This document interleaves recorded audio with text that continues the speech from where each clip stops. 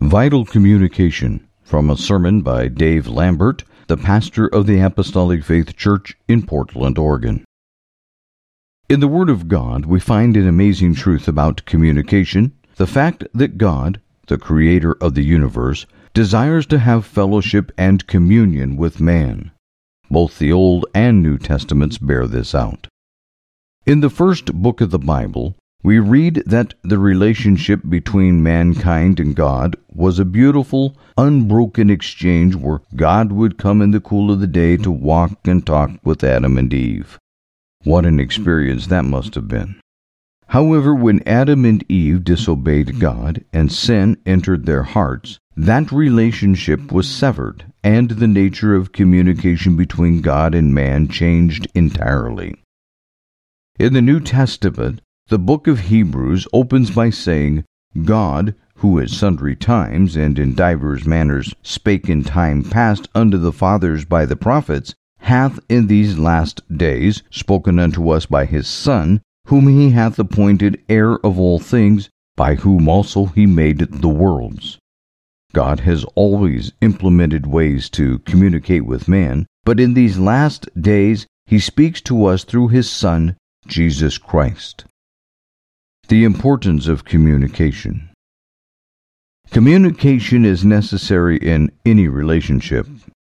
Back when my wife Rosie and I were anticipating marriage, we lived about 3 hours apart. We had only 2 ways to communicate, by telephone and by writing letters. And when I say telephone, I am not referring to a mobile device. Back then, the telephone was an instrument hooked into a wall jack, and if there was another phone in the same house, someone else could listen in on the conversation. There was not a lot of privacy. Letter writing had its own set of challenges. My penmanship back then was better than it is now, but Rosie still had to decipher it. So it took time and effort to communicate. And by the way, it was worth the effort. Communication enables us to share our feelings, opinions, and expectations with another individual. It is how we exchange information and give instruction. However, effective communication is more than just one person expressing thoughts. There must be receptivity and understanding of what is being communicated and then a response to it. In our spiritual lives, communication is critical to salvation. The Lord initiates the connection by calling after our hearts, but we must respond to his voice. We read in 1 John 1:9, If we confess our sins, he is faithful and just to forgive us our sins and to cleanse us from all unrighteousness.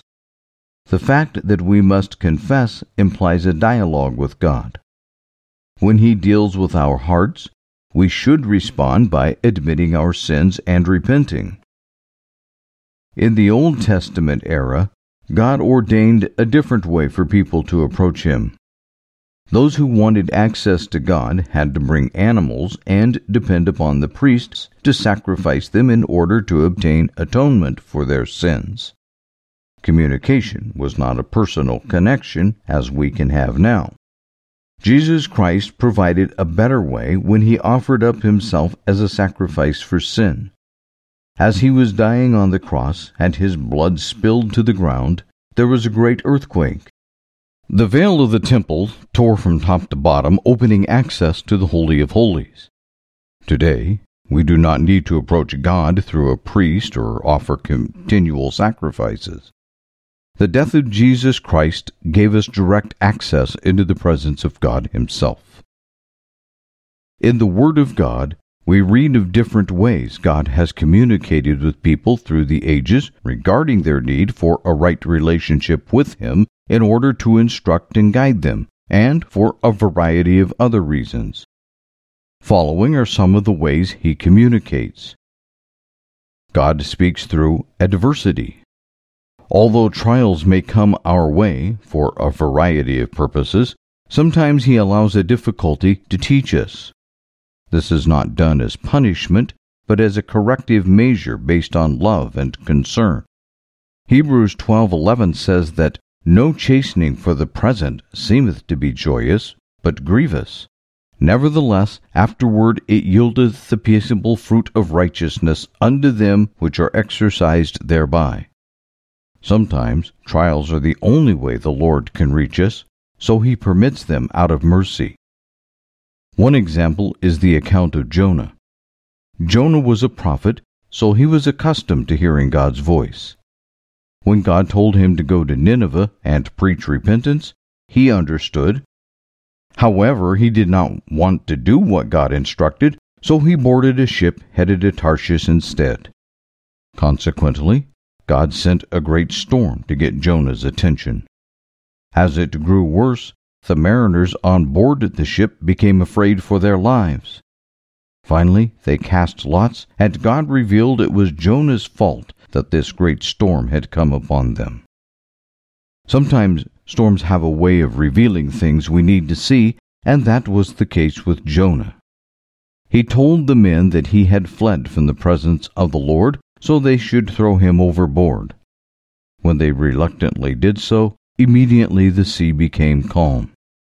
God had prepared a great fish to swallow Jonah, and the prophet was in the belly of that fish for 3 days and nights. At last he cried out to God. Aren't we thankful that even if we are slow to reach out to God, when we do so, he hears us and responds? God undertook for Jonah, and the fish spit the prophet out on dry land. God's method of communicating with Jonah had the desired effect. Jonah told God, "I will pay that I have vowed." And he did. He went to Nineveh and proclaimed, "Yet 40 days and Nineveh will perish." As a result, the people of Nineveh turned from their evil way, and God repented of the evil that he had said he would do unto them, and he did it not. A city was spared because Jonah finally did what God instructed, even though God had to communicate with him in a unique way. God speaks through children. We read in chapter 5 of 2 Kings that God used the words of a little maid in the home of a Syrian commander, Naaman, to resolve a desperate situation. Naaman was a mighty man of valor, but he had leprosy. In the natural, there was no hope for him. However, a young maiden serving in his home told his wife, "Would God, my Lord, were with the prophet that is in Samaria, for he would recover him of his leprosy." Based on her words, Naaman went down to the prophet's house, where he received some instructions. Though Naaman almost let pride rob him of his healing, he finally did as the man of God had instructed. He dipped 7 times in the Jordan River. When he came out of the water the 7th time, his skin was completely clear of that disease. What a wonderful miracle! Naaman was not only changed externally, but internally as well. He made a vow that he would never again worship any other god except the God of Israel. None of that would have happened if the young maiden had not been willing to communicate her faith. We do not want to dismiss children, especially if God uses them to speak to us. We want to be humble enough to listen. God speaks through nature. Psalm 19:1 says, "The heavens declare the glory of God, and the firmament showeth his handiwork." God speaks through his creation, and Nick Segrist Sr. was one who experienced that. Brother Nick was born and raised in a Christian home, but he rebelled against his Christian upbringing. He began hanging out with the wrong crowd and heading down the road of sin. However, God got his attention. One evening as he was walking to a dance, he passed the church and heard people singing and praising the Lord. Something in his heart said, "You need to go inside." Brother Nick testified that he looked up in the sky and pointed out the brightest star he could see. He said, "Lord, if you want me to go to church, let that star fall from the sky." As he lowered his hand, that star fell right along with it. God was speaking. Brother Nick did not get saved that night, but from that moment on, he was aware that God knew exactly where he was and what he was doing. A short time later, he turned his life over to God. God speaks through testimonies. We read in Psalm 66:16, "Come and hear, all ye that fear God, and I will declare what he hath done for my soul." Charles Rodman was one who was impacted by the words of people declaring what God had done for them. Brother Rodman was an ordained minister and the pastor of a church on the East Coast. He was an educated man and could read the Bible in both Greek and Hebrew. However, he never knew that a person could be saved from sin and live a life of victory. That changed one afternoon when Brother Rodman was here in Portland, Oregon, for a conference. As he was walking in the downtown area, he came upon a street meeting being held by people from this church. Individuals were stepping forward and telling how Jesus had changed their lives, taking out the sin and defeat. Brother Rodman said it was like a light bulb came on, and he knew in a moment that was what he needed. He went to a church service that afternoon and prayed at the altar. Although he did not get saved there, on his way back to his hotel room that evening, the peace of God stole over his heart and soul, and he knew the work was done. God had reached his heart through testimonies. God speaks through sermons. In 1 Corinthians 1:21, we read that it pleased God, by the foolishness of preaching, to save them that believe. John Clasper was one who heard the voice of God that way. Brother Clasper and his wife had come to Portland from Scotland, and his wife had begun attending services at the Apostolic Faith. To please her, Brother Clasper agreed to go with her one Sunday morning. As he sat in that church service, the preacher spoke about hypocrisy and people who claimed to be Christians but were living ungodly lives. The words convicted Brother Clasper, and he determined he would never go back. However, when the next Sunday came around, his wife invited him again. He refused. He went out into the backyard and lit up a big cigar, but God spoke to him saying, "You better go." They were late for the meeting, but they were not late for the sermon. Once more, the preacher spoke about hypocrisy. Brother Clasper said he felt like the preacher was pointing right at him. He even accused his wife, "You have told these people something about me." She had not. It was the Spirit of the Lord revealing the truth to him through the preacher's words. Brother Clasper went to work that afternoon, and as he worked in the machine room, all he could hear was, "You hypocrite, you hypocrite, you hypocrite." Finally, the conviction on his heart became so heavy that he dropped to his knees right there in front of his co-workers. He called out to the Lord, and there God saved him. God had used the foolishness of preaching to speak to his heart. God speaks through music. Gary Bertram recalls that several years before he was saved, his dad died unexpectedly from a heart attack. The whole family was distraught, and Brother Gary was sitting in his living room one afternoon, trying to come to terms with what had happened. He was listening to a rock and roll station out of Seattle, Washington, and a woman came on and began to sing "Amazing Grace" on a rock and roll station. Brother Gary knew nothing about salvation, but as he listened, tears began to run down his face. After he was saved some time later, he looked back and realized that God used that song to speak to his heart. God speaks through his word. We read in Psalm 119, 105, "Thy word is a lamp unto my feet, and a light unto my path." Other passages let us know that the entrance of God's word gives light, and that Scripture contains the keys to eternal life. God is faithful to instruct us through the Bible. At times, God's word gives us direction.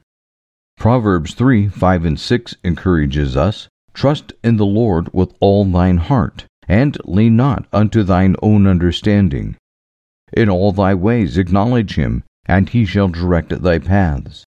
When we are uncertain about what to do in a situation, God communicates and reveals his will.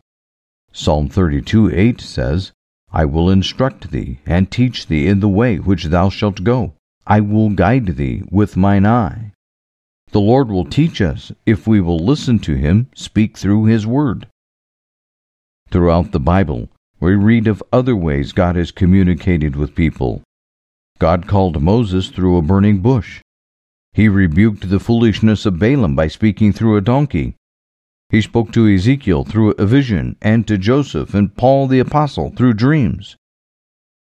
Why does God go to such great lengths to communicate with us? Why does He use so many ways to call after hearts? His Word gives the answer. It is because of His great love and compassion for mankind. In 2 Peter 3:9, we are assured that it is not God's will that any should perish, but that all should come to repentance. John 6:44 records that Jesus said, "No man can come to me except the Father which hath sent me draw him." So the Lord, in His love and His mercy, reaches out to us and communicates with us about our need to seek Him. A warning. God's Word warns of the dangers of ignoring the voice of God. Proverbs 29:1 says, "He that being often reproved hardeneth his neck, shall suddenly be destroyed, and that without remedy." One of the most foolish, dangerous, and reckless things an individual can do is to ignore God when He calls.